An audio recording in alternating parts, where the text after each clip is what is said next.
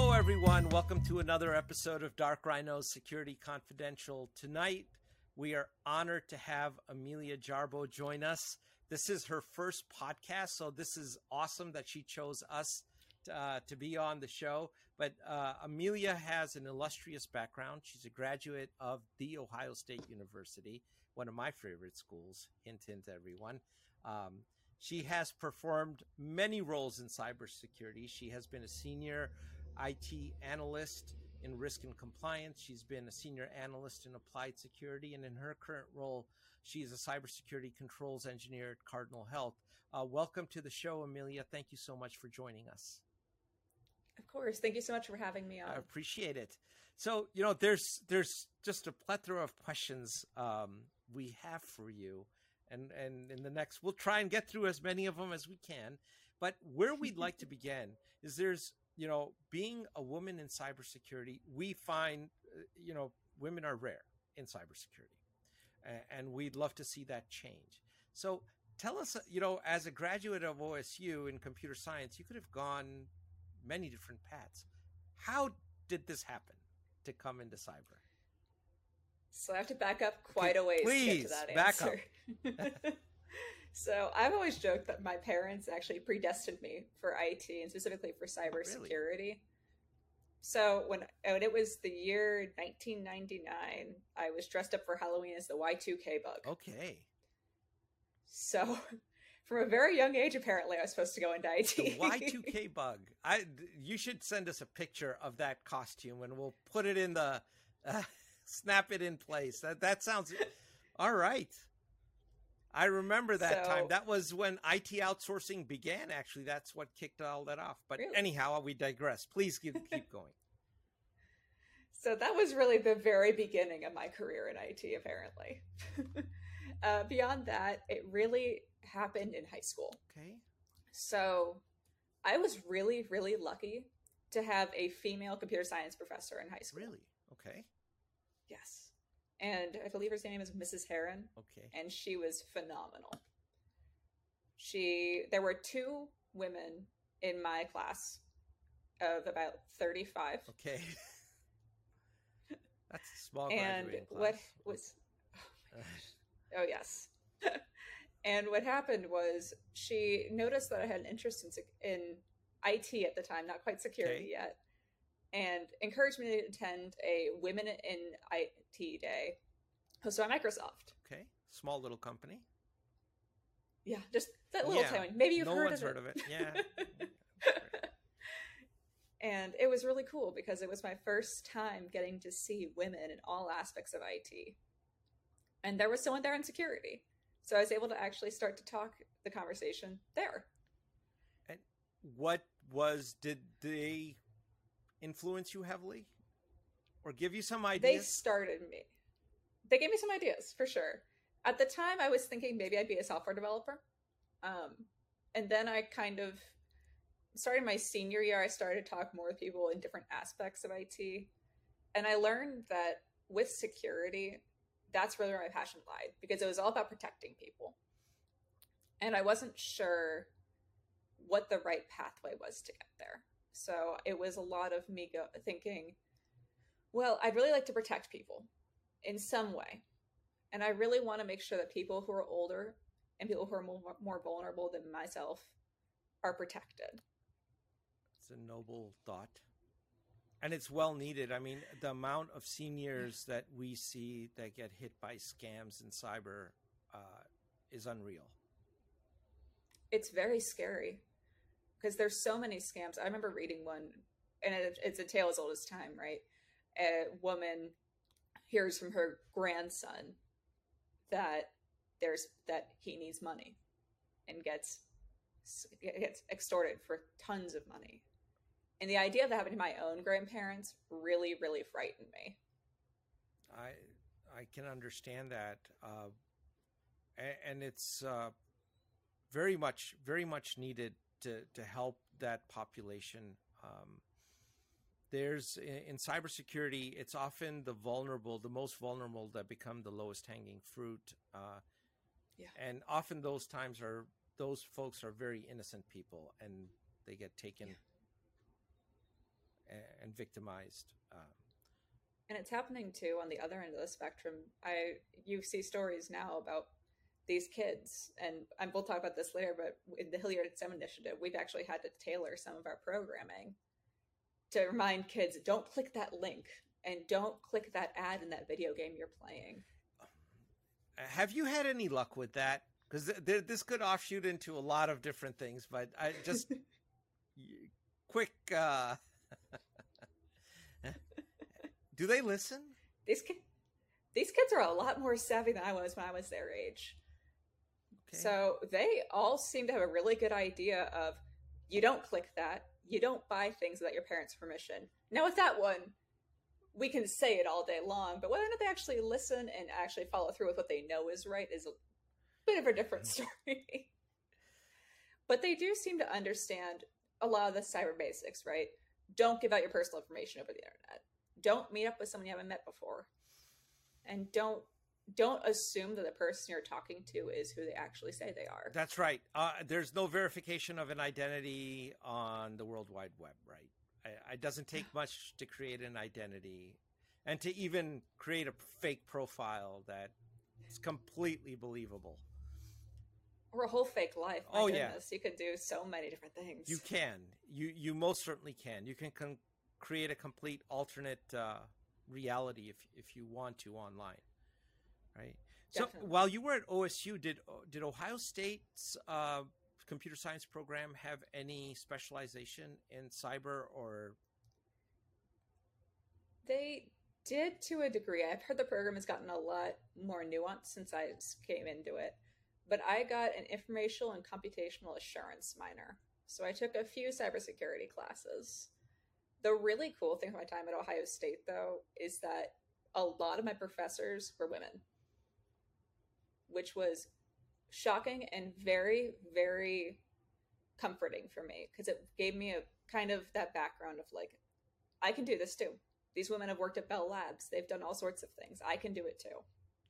That's a big change since the 1980s when I was there, and most of the professors were not women at that point in time. So do you see this changing demographic accelerating here in the future with more women coming into the fold? I think it's going to accelerate, at least to some degree.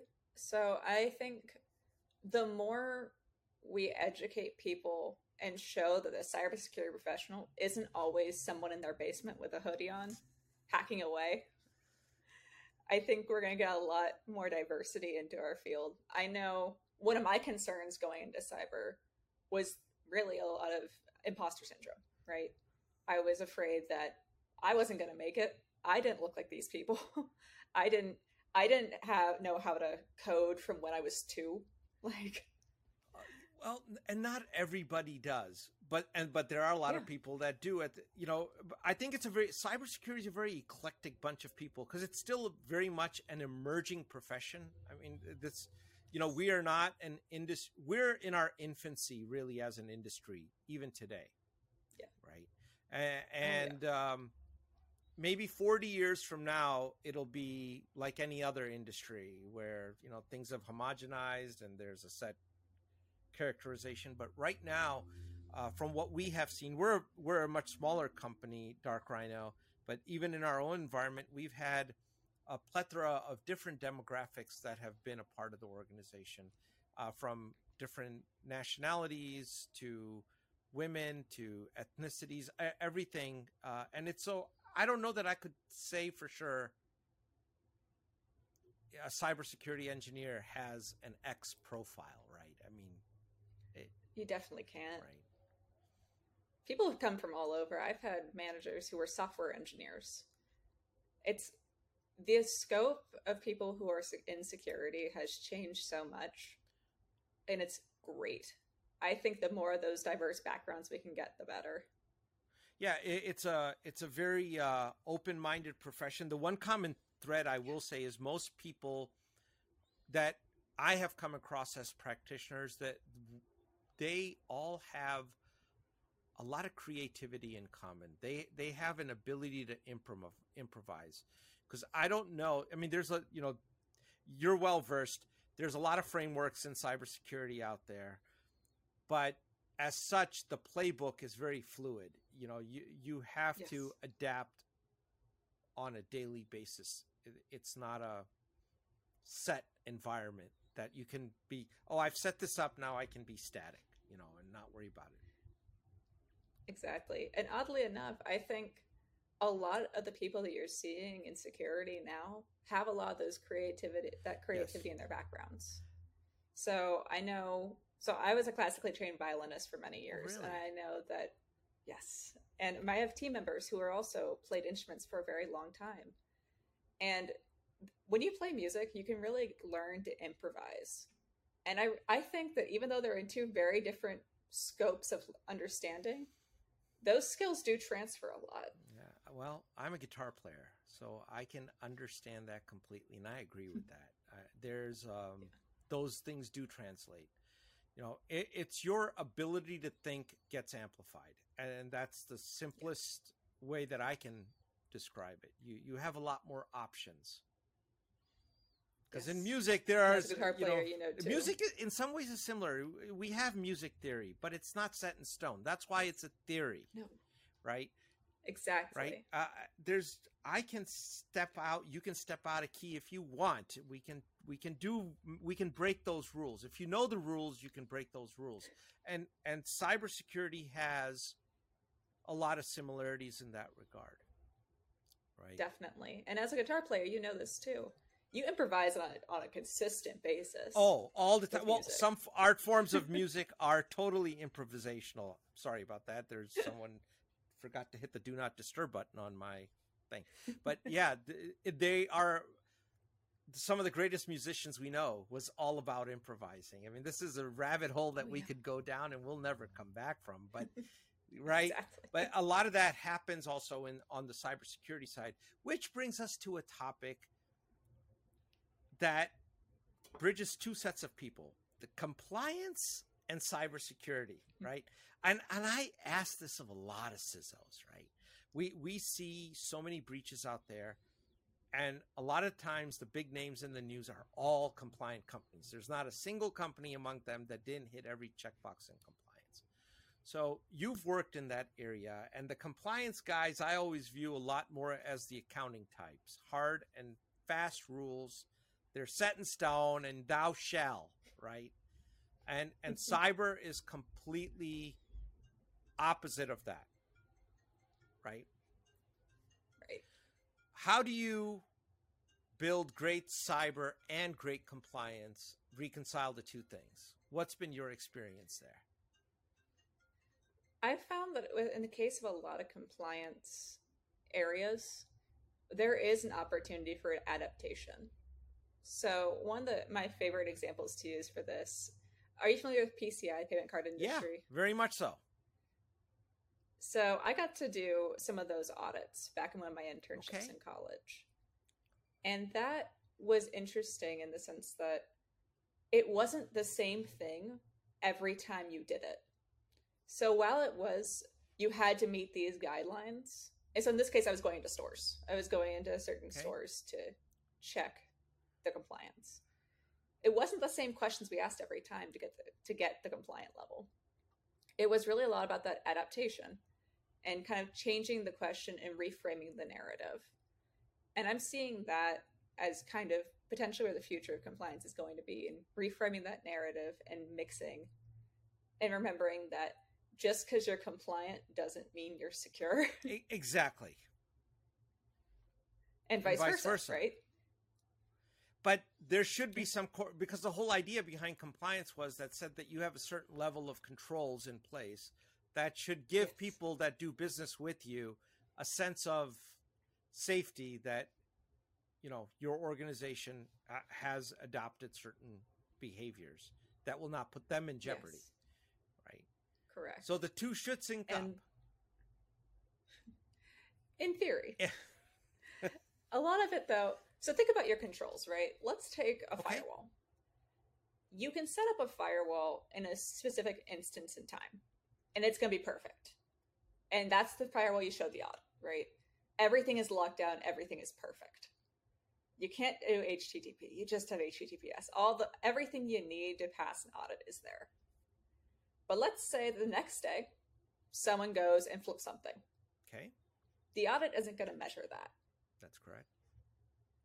But I think a lot of where you're going to see security going, and maybe I'm a little biased because this is what I did in my previous team, is continually verifying and validating that the controls that you have in place are still in place day in, day out.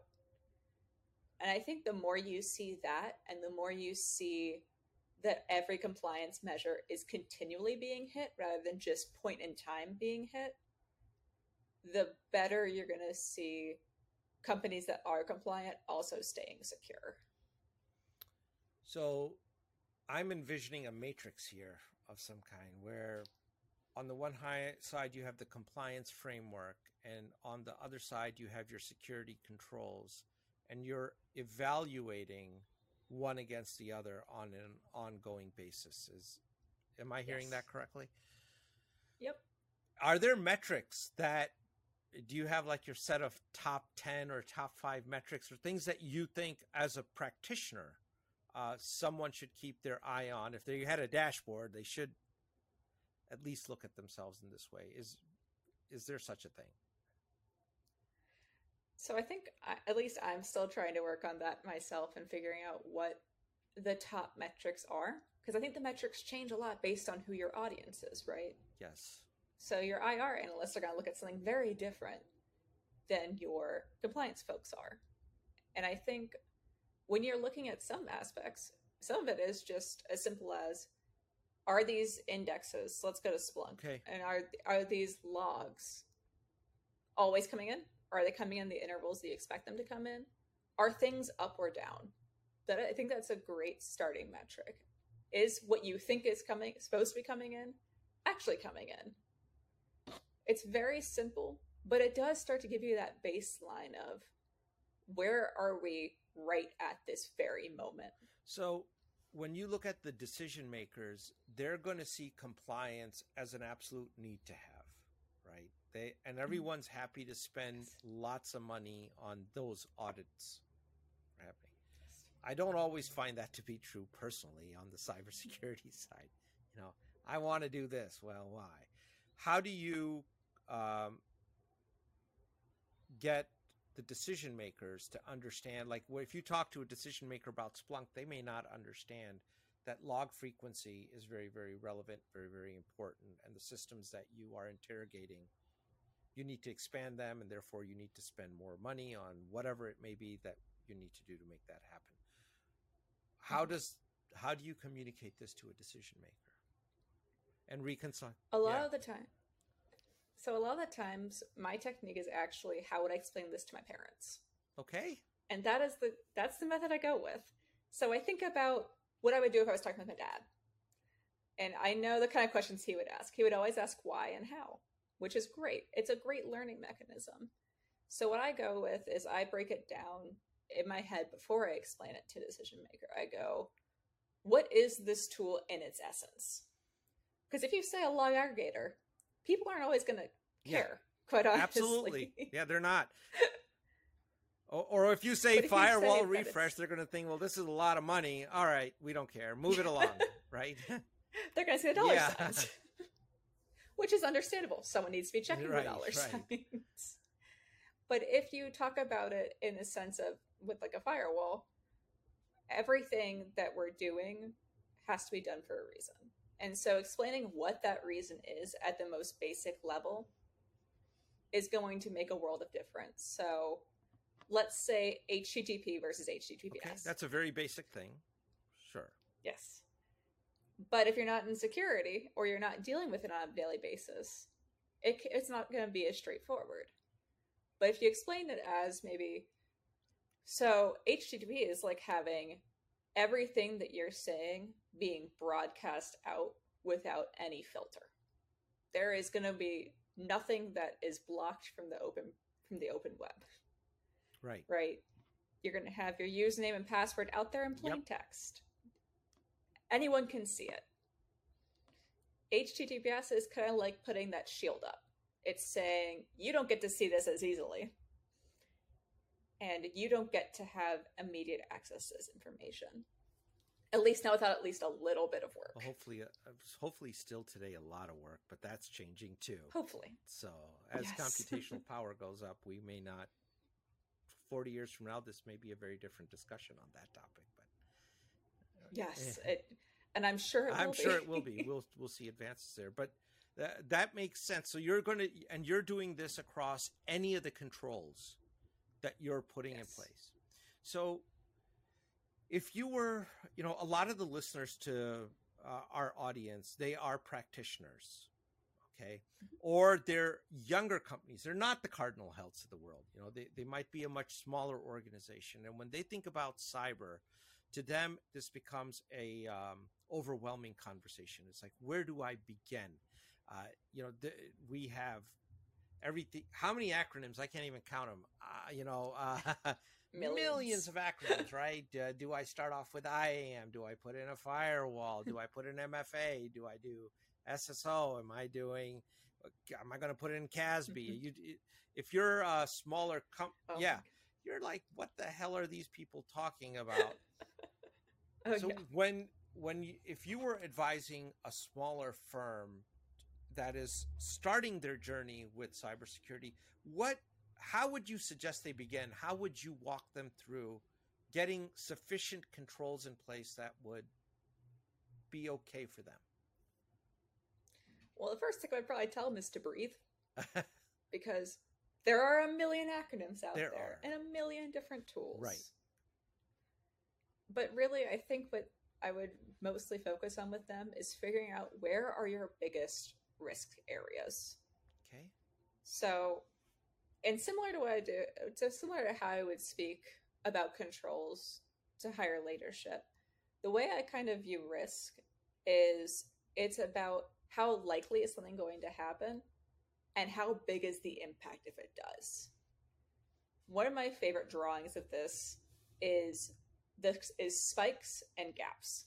So what it is if you have a very high likelihood of something bad happening, there is a very wide gap and many, many spikes at the bottom. The chances of something bad happening are very high. If there's a low likelihood of something happening, but the chances are still that if it did happen, it'd be really bad, it's a very small gap. But the spikes, and if you fell through that gap, would still be really bad. And so just breaking it down and remembering and teaching risk as kind of this more manageable idea is where I would tell these companies to start, and to really start to focus on those higher risk areas. Where is it where it would, if you just take one step, you're immediately going to fall into spikes? This sounds a lot like the FAIR framework, where you're quantifying magnitude of loss, likelihood of something versus likelihood of it taking place. And it's not a number, but it's a continuum. It's actually a curve. Yes. And risk is a spectrum. It very much is. And I think people need to understand that. But there's a lot of people in our industry that are propagating single value risk scores, right? They're like, if you take this quiz online or you step through this program, it's going to be like your credit score. We'll give you a number, and that tells you how good or bad you are. It doesn't give you what you're talking about, which is that range. And then, that likelihood and magnitude. Maybe something is very likely, but it's going to have no effect. But it might cost a lot to defend against it. So to hell with it. You accept that risk. Exactly. Yep. It's like, do you accept it? Do you avoid it? What's your goal? What's your plan? What is your goal? So when people, when you're looking at risks in a company, where are you starting? Are you starting with just the revenue generating activities and saying what can be an impact there? How do you define the crown jewels? Because as simple as that may seem, we run into a lot of companies that have a hard time. Well, it's also not a super simple measure, right? because when I think about crown jewels, I really think about it's not just the revenue generating things, right? Revenue generating is what keeps the company up. But also, what are those immediate things behind it that could cause your revenue generating things to go down if something were to go wrong? There's kind of in my mind, there are levels of crown jewels. There's if the application itself goes down, or if the things behind it go down. Both are really, really bad, and both need to be protected against. Yep. But you have to think about what are you most worried about losing? And I think that's an answer that's going to be different for every single entity. Yes. But that's the rabbit hole they should go down. Because that's going to create it's that a very chain rabbit hole of events, if you will, that could cascade or occur in individual sequence that could cause a disruption in business. Right? Definitely. Do you tie the company's disaster recovery to cybersecurity? I'd say disaster recovery is right hand in hand with cybersecurity. If you don't have a good disaster recovery program, things are going to go down. Your company's still not secure. And you still need to have that way of protecting and making sure that what's your business continuity plan? What is your plan for getting things back up and keeping the business, keeping the crown jewels working? Is there a framework that is your favorite that you like to work with in cybersecurity? Or what are your thoughts on that? There's a plethora of them out there. Oh, but there are many frameworks that I love very dearly. And everybody has their thing, but I thought, as a practitioner, what are your thoughts on that? Okay, so I have a few. Okay. I think PCI is the most fun to evaluate. Okay. Personally. Why so? I would have never. You're the first person I've heard use PCI and fun in the same sentence. So I got to ask, why? My experience getting to actually validate the controls of PCI was one of my favorite experiences in college, because I actually got to touch things and have a very tangible security experience. I was touching point of sale devices and saying, hey, I can flip this upward. I can take it out. I can put my credit card in and it comes out plain text. I don't think that wasn't an actual example, but that is something that could happen. But actually getting to flip over safes and say, is there a key on the bottom? It's just so much fun to get to see hand in hand what your effect on security is, and seeing, okay, what is your remediation plan? If it's a key on the bottom of the safe, let's just store the key somewhere else. Yes.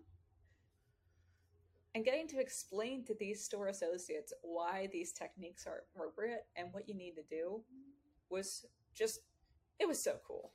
It sounds like you had a great time with it. So that's yes. PCI. What about, so PCI and fun? Check. Next one. Yes. PCI is fun. So my other favorite framework to work with is NIST, because I think NIST breaks security down into some very tangible elements.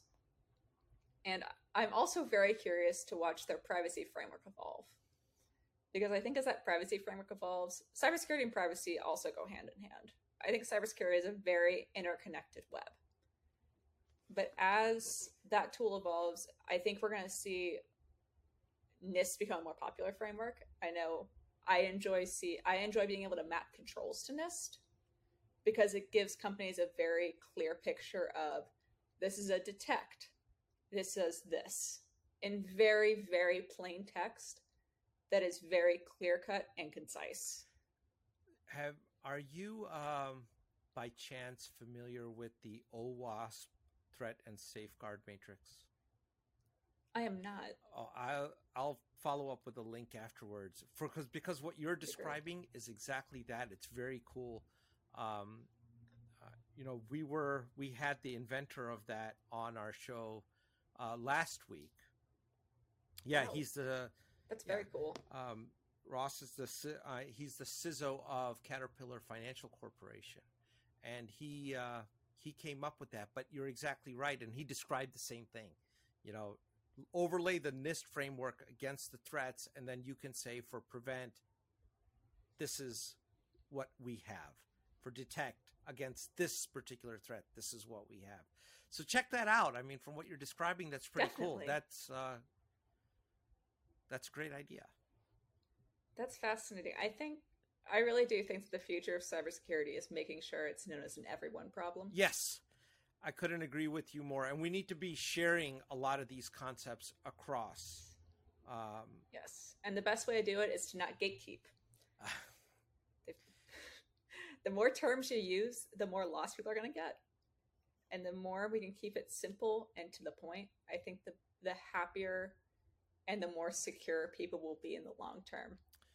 So you mentioned the NIST framework and privacy. Now, a lot of states, including Ohio, is coming up with its own privacy standards.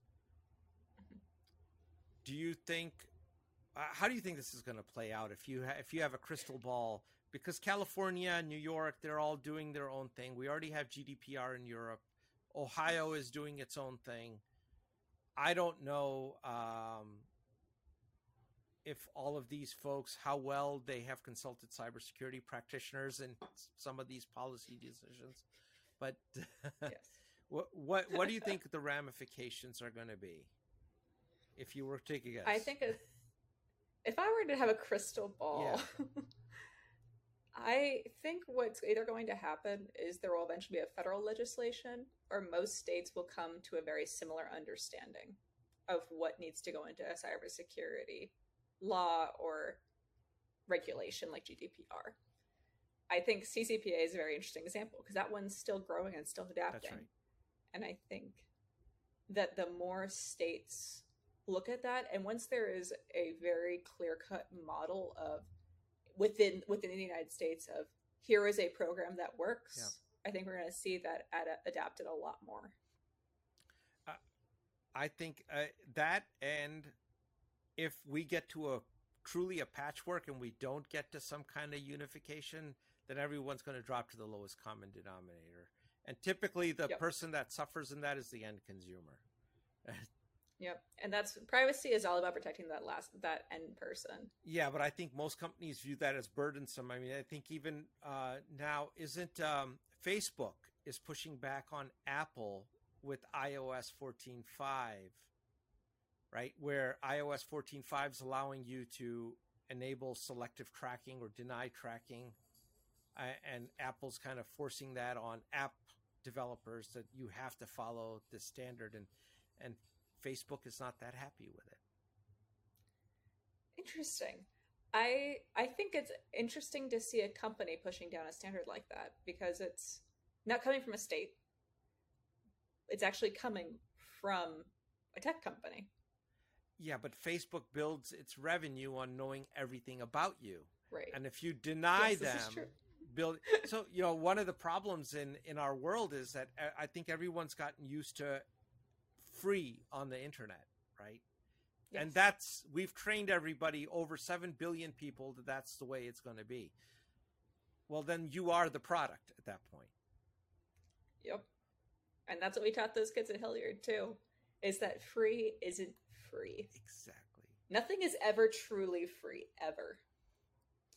It's not. And Facebook probably knows more about, Facebook and Google probably know more about you than your closest confidants know about you. Potentially more than we know about ourselves. Potentially more, depending on the way they can do algorithmically, search for patterns and predictions. Yeah, they probably do know a little bit more about us than we know about ourselves. And that information is being, so anytime someone steps in that challenges that fundamental, I can see that becoming an issue. Definitely. And that's a conflict in cyber and privacy as well, Yes. I think perhaps maybe anonymization of data might take, that we might have better methods and better approaches to doing that in the future that could help alleviate some of these privacy concerns. I think so too, and I think part of it also, I don't know if you heard about this, but if I did, if you have, please stop me. There was a story about a woman who found out she was pregnant because of the coupons she started getting from targeted advertising. You got to be kidding me. I did not know kidding. that. I will find you the story that's a on that. great one. That's incredible, actually. Yes, and that's scary. To me, the idea that a company could know I was pregnant before I know is kind of terrifying. That means that your healthcare data is out there somewhere. Yes. And or that their behavioral analytics are just that on point, which is also scary. Yeah, I'm trying to think. I mean, if someone has figured out correlations to be that not just accurate but precise, that could make for some very interesting forecasting on people's behaviors. Yes. Definitely. I would, if I was waging a bet on this, somebody outed the information. Somehow that data got out. That's my wager, but I would love to be wrong about it, actually. Because the idea of an algorithm figuring it out before anybody else did is kind of cooler. Yeah, it definitely is. And it's one, how do you defend against that? And then that right. That again gets to, if you could anonymize that information before it is submitted to analytics. Yeah, and how you protect the end user from something like that too. A little bit about security events. You've been in the business for a while. Is there, when they take place, when an intrusion takes place, in your experience, has there been some basic causes that typically lead to a security incident happening? So I can't speak from personal experience in this one, but what I have noticed typically as a commonality has been a lot of end user training, as well as things that are not always properly configured. Going back to what we were talking about earlier, security is an everybody problem. And I think that is a lesson that is slowly becoming more well known, but it's not always fully known at every level of the business. That is a very astute observation, and we would agree with you completely. We often at Dark Rhino say the most underutilized security asset of a company is its people, and that's probably the largest security asset a company has. Definitely. Right, and I think a lot of it too is having those security ambassadors at different levels too, and having people who can explain security to the business, having people who can explain security to whoever your customer is too, because they're also at risk. See, that gets back to the why and how. If you are of the mental outlook that most people are reasonable human beings, then if you explain to them the why and the how, they might be inclined to follow a given policy recommendation, right? Correct. Don't do your banking on an HTTP network, right? At a coffee shop. Why? Most people are like, oh, that's so inconvenient. But if they actually understood the why. Exactly. And teaching that why, I think people are naturally inquisitive. They want to know why shouldn't I do this thing? Yeah.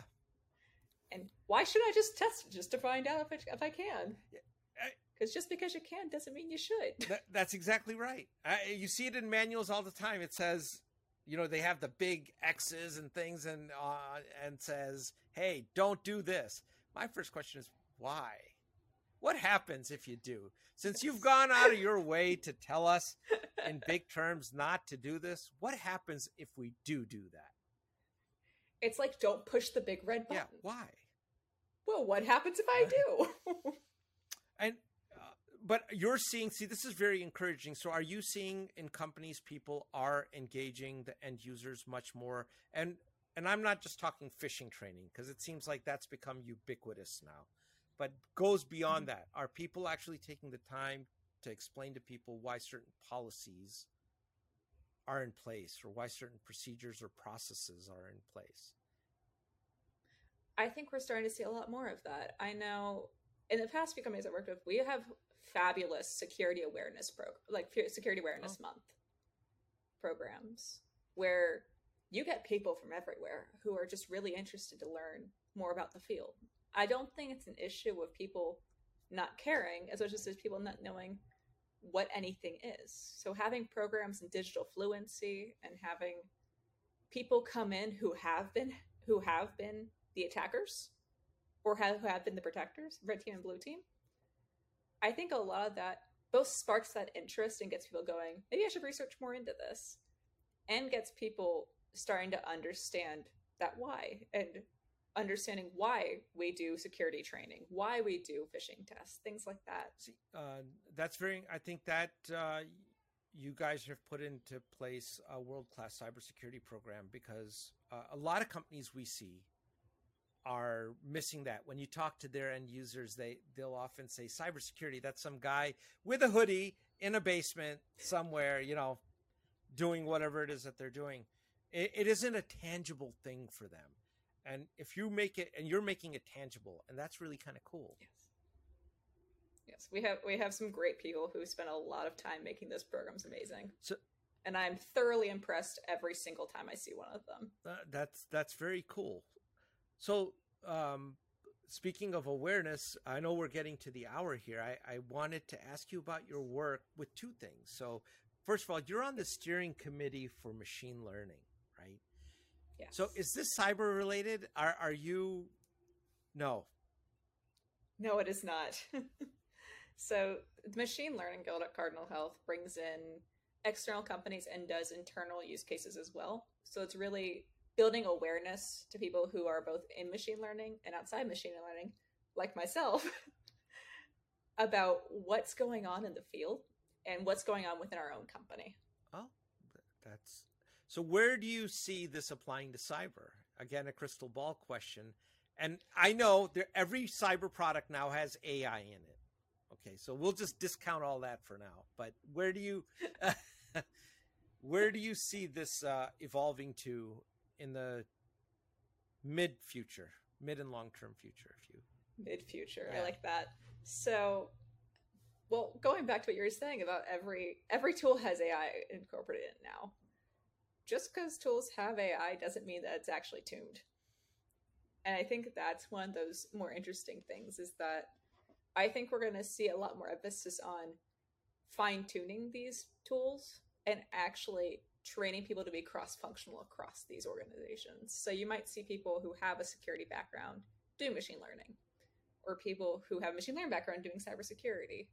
I think the more of that broad knowledge you get, a T-shaped security expert, where it's a broad knowledge and a specialization in one area, I think the more that we get into a refined period of machine learning, the more we're going to see things like that appearing. That's very cool. And where the compute power is going, I can see it being applied to a much broader set of problems. Definitely. As things progress. Tell us a little bit about your mentorship work at Hilliard High School. That's very interesting as well. So I've gotten to do two programs with Hilliard. I've gotten to do one at their middle school and one at their elementary school. And the middle school one was all about teaching agile concepts to middle schoolers, which was very interesting. Kids have some of the best ideas out there for how to solve problems that we don't even think about. Like, I'm trying to remember what the project was. I think one of the projects was it's too cold in half the classrooms and too hot in the other half. And they have the most fascinating solutions for how to solve this. And what we were doing is actually guiding them through the design phases of that. Like, how do you design something for this? How do you check the risks on it? How do you make sure that you're checking all of your boxes when this is done? How do you refine? How do you test? Do you think kids understood, because some risk is such a kind of a nebulous concept, right, at that age? Do you think they understood that? I think a lot of them are at least starting to get it. I think risk is something I'm still getting it. I think we're all still trying to understand fully what risk is. But I think those kids are starting to really starting to understand what a weakness is, what vulnerabilities were, and how that can be applied as areas where you are at risk of having problems. And you did this also at the elementary school level. Elementary school level was a bit different. I was going to say... So Not going to try to explain risk to third graders. I would say that would be I would like to attend that class. Oh yeah. Well, you might want to attend this class anyway. So we did a full year. This was during COVID, so it was a little bit different than in person, where we were teaching these kids all sorts of things about STEM. So it was things, we had them make snow once, where it was talking about design hypothesis. So it was combining, what was it? I think it was baking soda and shaving cream. Okay. And talking about what the right ratio was. So we'd had them test and then refine until they got the right formula down. Oh, no. You know how many upset parents you created by doing We warned them ahead of time. We warned them well in advance. But things like that, where we were just really starting to spark that STEM interest early on to really ideally build a lot more professionals, not just in security, but in all areas of STEM. See, that's very cool. Because I know I have that's one of my personal pet peeves with our educational system is that there's this kids at an early age conceptualize that math is hard, science is hard, or it gets into their head. And when that happens, it becomes a self-fulfilling prophecy. Right? Definitely. Well, and the thing I would say to those kids too, I didn't like math at all until college. And even then, I didn't really like that. But I think a lot of the ways to break that kind of idea is to really explain not just the how, but also like why, like what you're actually doing when you take this very conceptual thing and make it tangible. Because I think kids are really all about that tangible aspect. And see, that comes from your experience as a musician. Because, you know, the way traditionally, and I've had this, it's same concept there also, kids trying to learn something, they're like, well, this is just too hard. Well, sometimes if you impose a lot of formality on the education process, that first you're going to learn this, you're going to do this, that's not how people learn. When you and I learned to speak English, we were saying nonsensical terms and making sounds way before we were speaking in complete sentences, and way before we learned punctuation, grammar, all those things, right? Definitely. Right? So if we can create an environment like you did with the baking soda and shaving cream where it's tangible, make a mess first, try it. Yeah. Once you, if that is of interest to you, then the child is naturally, or people will naturally be inclined to explore it a little further, and there'll be plenty of time for the formality of things to come along. Exactly. Why start kids on something that is so conceptual and so up in the air about what it actually means, when you can start them with something like that where they can touch it and they can do it themselves? There's freedom to fail immediately. That's it. I hope a lot of people listen to this show, because that I think that would be a cool title of this one. That's a very cool term, freedom to fail immediately. And that freedom, if you have it, is what creates innovation. It's what creates learning. And I personally will make a political statement here. I think it's what gives the United States its edge in innovation across the globe, because it is an environment where in other nations, you have very intelligent people, highly educated, but that freedom to fail immediately has consequences that are not good. Yes.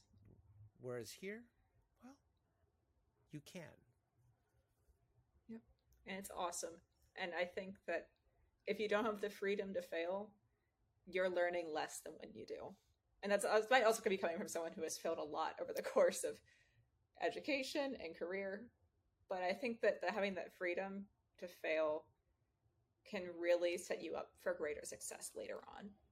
That is a great note to end the serious part of this discussion on. But tell us a little bit about anything that you'd like us to include in the show notes. Any events, appearances? Are you doing any books, any articles, anything coming up here that you want to make all the audience aware of?